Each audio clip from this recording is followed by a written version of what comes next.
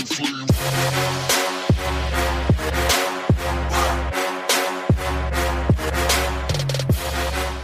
there guys, my name is Matt Brown and this is $1 Million Principles, where I'm going to share with you the principles that I've used to build businesses that do over $1 million in revenue. And I believe that these principles can really help you in your entrepreneurial journey.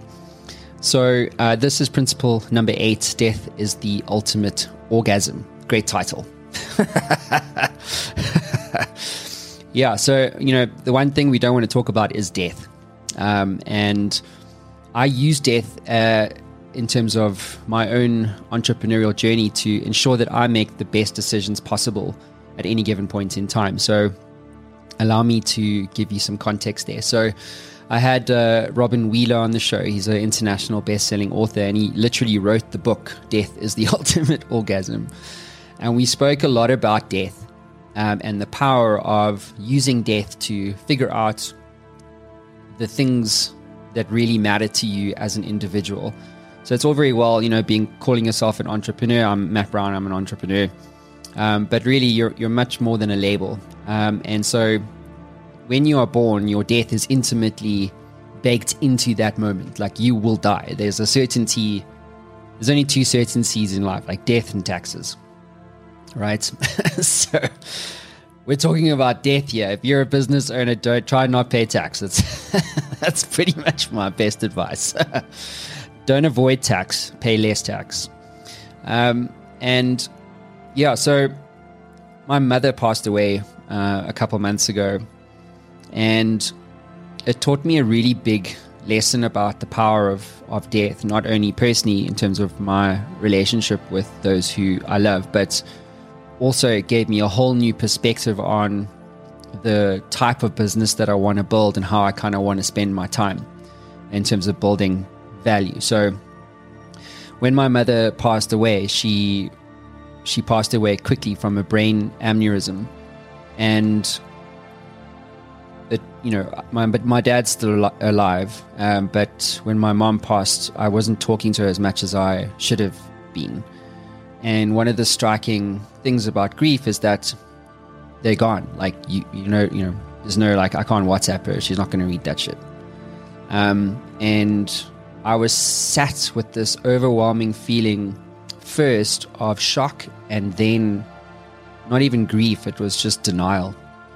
And then absolute regret. And what I regretted was not doing the things that I should have done, even though they were hard to do. So I can never change that. She's dead, so I can never change that. And as entrepreneurs, we're always horse trading with ourselves. There's things that you have to do. There's difficult conversations you need to have. And my mother and I were estranged at the time, and I didn't have the balls to have that difficult conversation. And I believe that you can tell the success of an entrepreneur, or anyone for that matter, by the amount of difficult conversations they have had in their lives. And the hardest conversation you can ever have is the conversation you need to have with yourself about who the fuck you are and what you're about, what you will accept and what you will tolerate, because you always get what you tolerate. And I tolerated a poor relationship with my mother for too long, and eventually she was taken.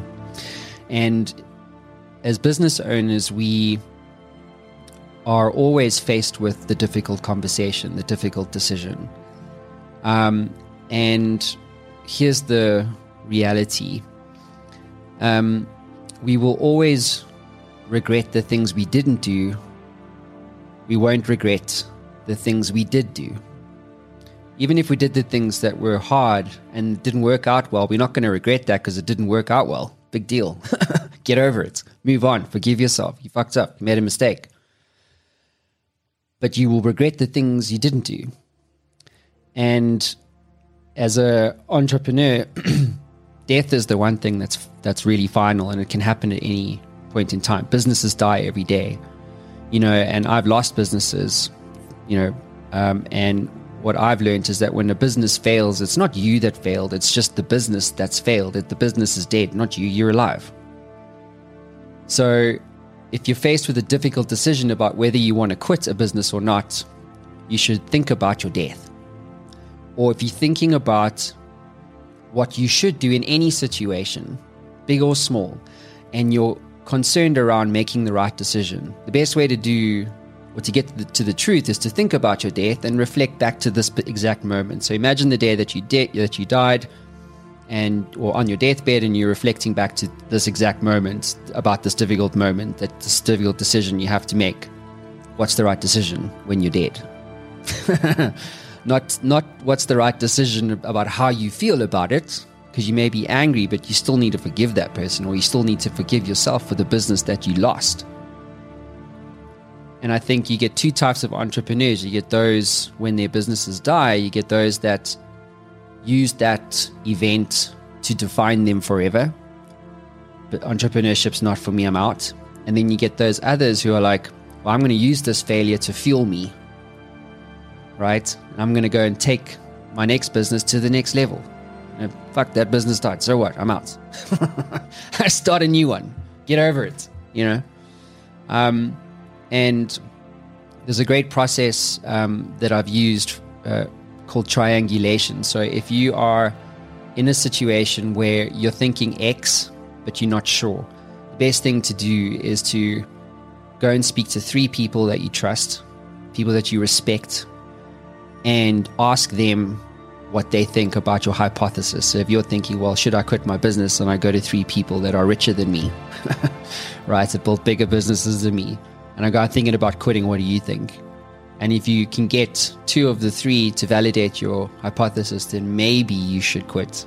So that doesn't mean it's definitely, you must never rely on other people's, drivers. Drive yourself. And it's a great way to get to the truth, because your truth is only yours. It doesn't mean that it's real. Like your mind's deleting. It's like taking the outside world, putting it in your brain, your childhood's fucking it all up, and then repeating it back to you. So, so death is the ultimate orgasm. Do you or don't you fear the death of your business? No. And why? Businesses die all the time. The only thing I don't listen. I think the awareness, the self-awareness that your business can die in any given moment. Like I've had a business for 3-4 years, and it's always been month to month. So where does that start and where does that stop? You're never going to get 6 months runway unless you raise capital, and even then, it's a whole different story for another time.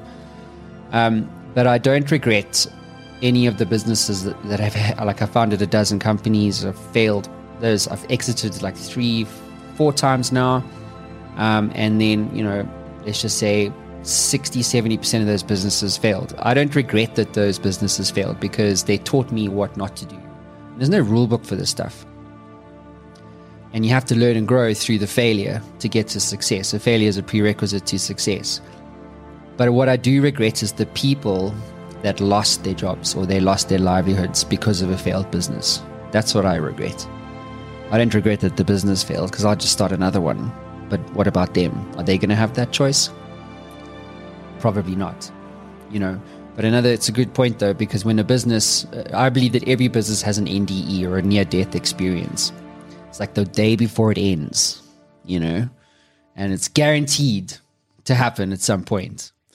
And in that moment, you should be thinking about your death, because sometimes you need to be thinking about what am I not doing? What am I not seeing? That if I could see it and if I could execute on it would change the situation. Because I believe in cause and effect. You're always at cause. If you're at effect, you're always a victim. But if you're at cause, you're in control. You can influence things. You can change things.